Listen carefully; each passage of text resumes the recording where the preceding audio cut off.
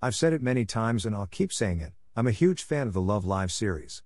For those who don't know what Love Live is, it's an anime about a group of schoolgirls becoming school idols for whatever reason. I'm an absolutely massive fan of both Love Live and Love Live Sunshine. I'm such a big fan that Encore was my #1 group on Spotify this year, 2020. So, obviously, I'll be excited about the third group, and also super excited for their anime, so let's jump into it. To start off, it's different from the other groups.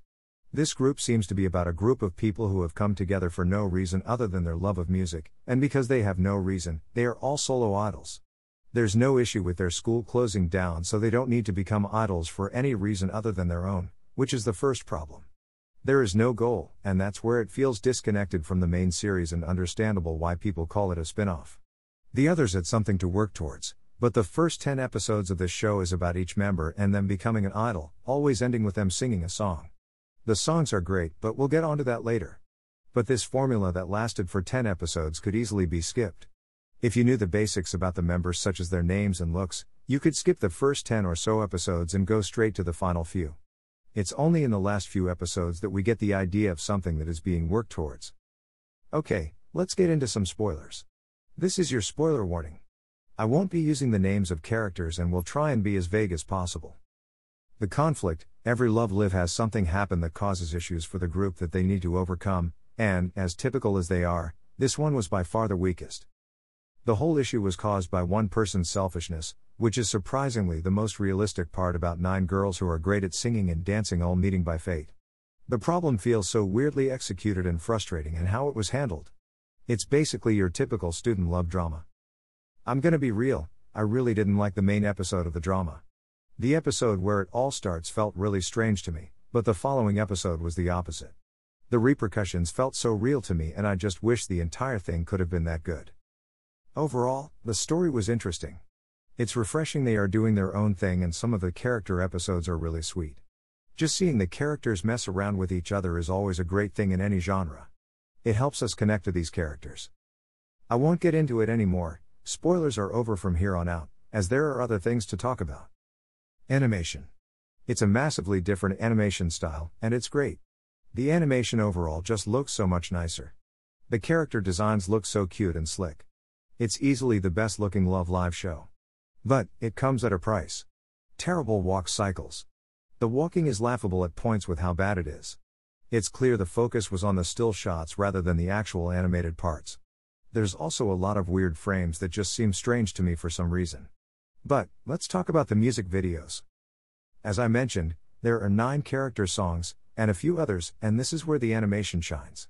The 3D CGI has come a long way. The character models move so smoothly and the 3D mixed with the 2D dances are so well blended. It makes you forget about the bad faces of faraway characters that you see in the normal shots and the weird looking running. Let's wrap this up. Overall, Love Live. Nijigasaki High School Idol Club is different from the others, in both bad and good ways. There's a lot the series had established that they should have kept. Muse, and Encore should have been mentioned. Taking 10 episodes to establish all the main characters could have been handled better. I think whereas Sunshine and the original had a lot of struggles and issues with their group, often making it more serious and relatable. Whereas, Nijigasaki are more of a happy-go-lucky group with few trials that would make it more interesting. I don't want to say it's aimed at a younger audience, but it feels that way.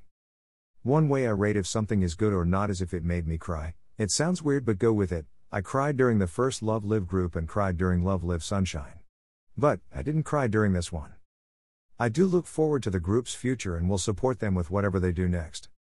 Finally, I wanted to talk about some personal annoyances.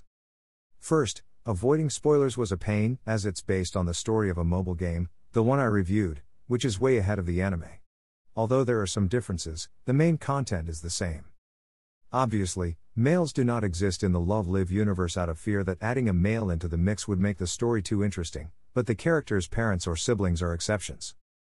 There's a 4th Love Live group that are getting their own anime, which in my opinion, is such a terrible move.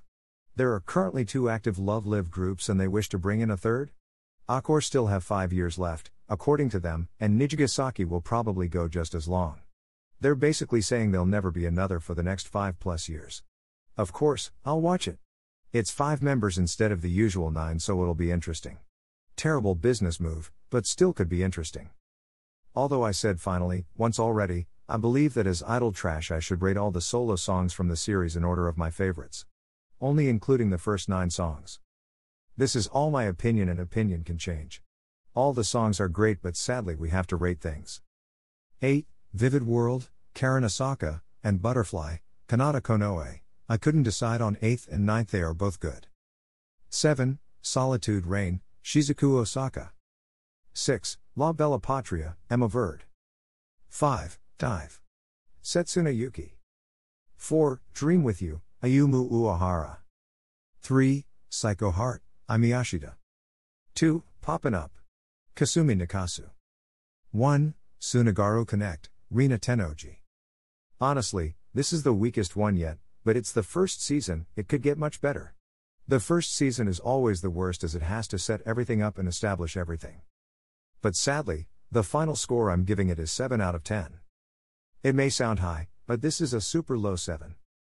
It's almost at a 6. I had a post some time ago about how I rate anime and manga, so go find that if you are interested in knowing my thoughts. It might even be outdated, so maybe I'll rewrite it. Thanks for reading. I was harsh and I had trouble giving it a number score. I didn't want to give it a 6 but struggled to justify a 7. I would like to say the anime and this review doesn't represent my opinion of their music and the voice actresses as people. I love some of their songs. Some of them deserve 100 out of 10, which is why they didn't have a major influence on my final score. One last note. I noticed that the reason I'm not too keen on this is because of how different it is. Sunshine and the original use the same formula, which I think is fine. Perhaps I was expecting a bit more drama that Sunshine gave us and a bit more grit, but it is what it is. I never understood the hate for Sunshine's story. Even if it is just a copy of the original story, I believe it was executed in a more interesting way and was much more interesting. Also, in my opinion, it had much more likable and interesting characters than any other Love Live anime, not talking about the voice actresses, just the characters. Sorry if I'm repeating something I said above, but just in case I didn't, this is here.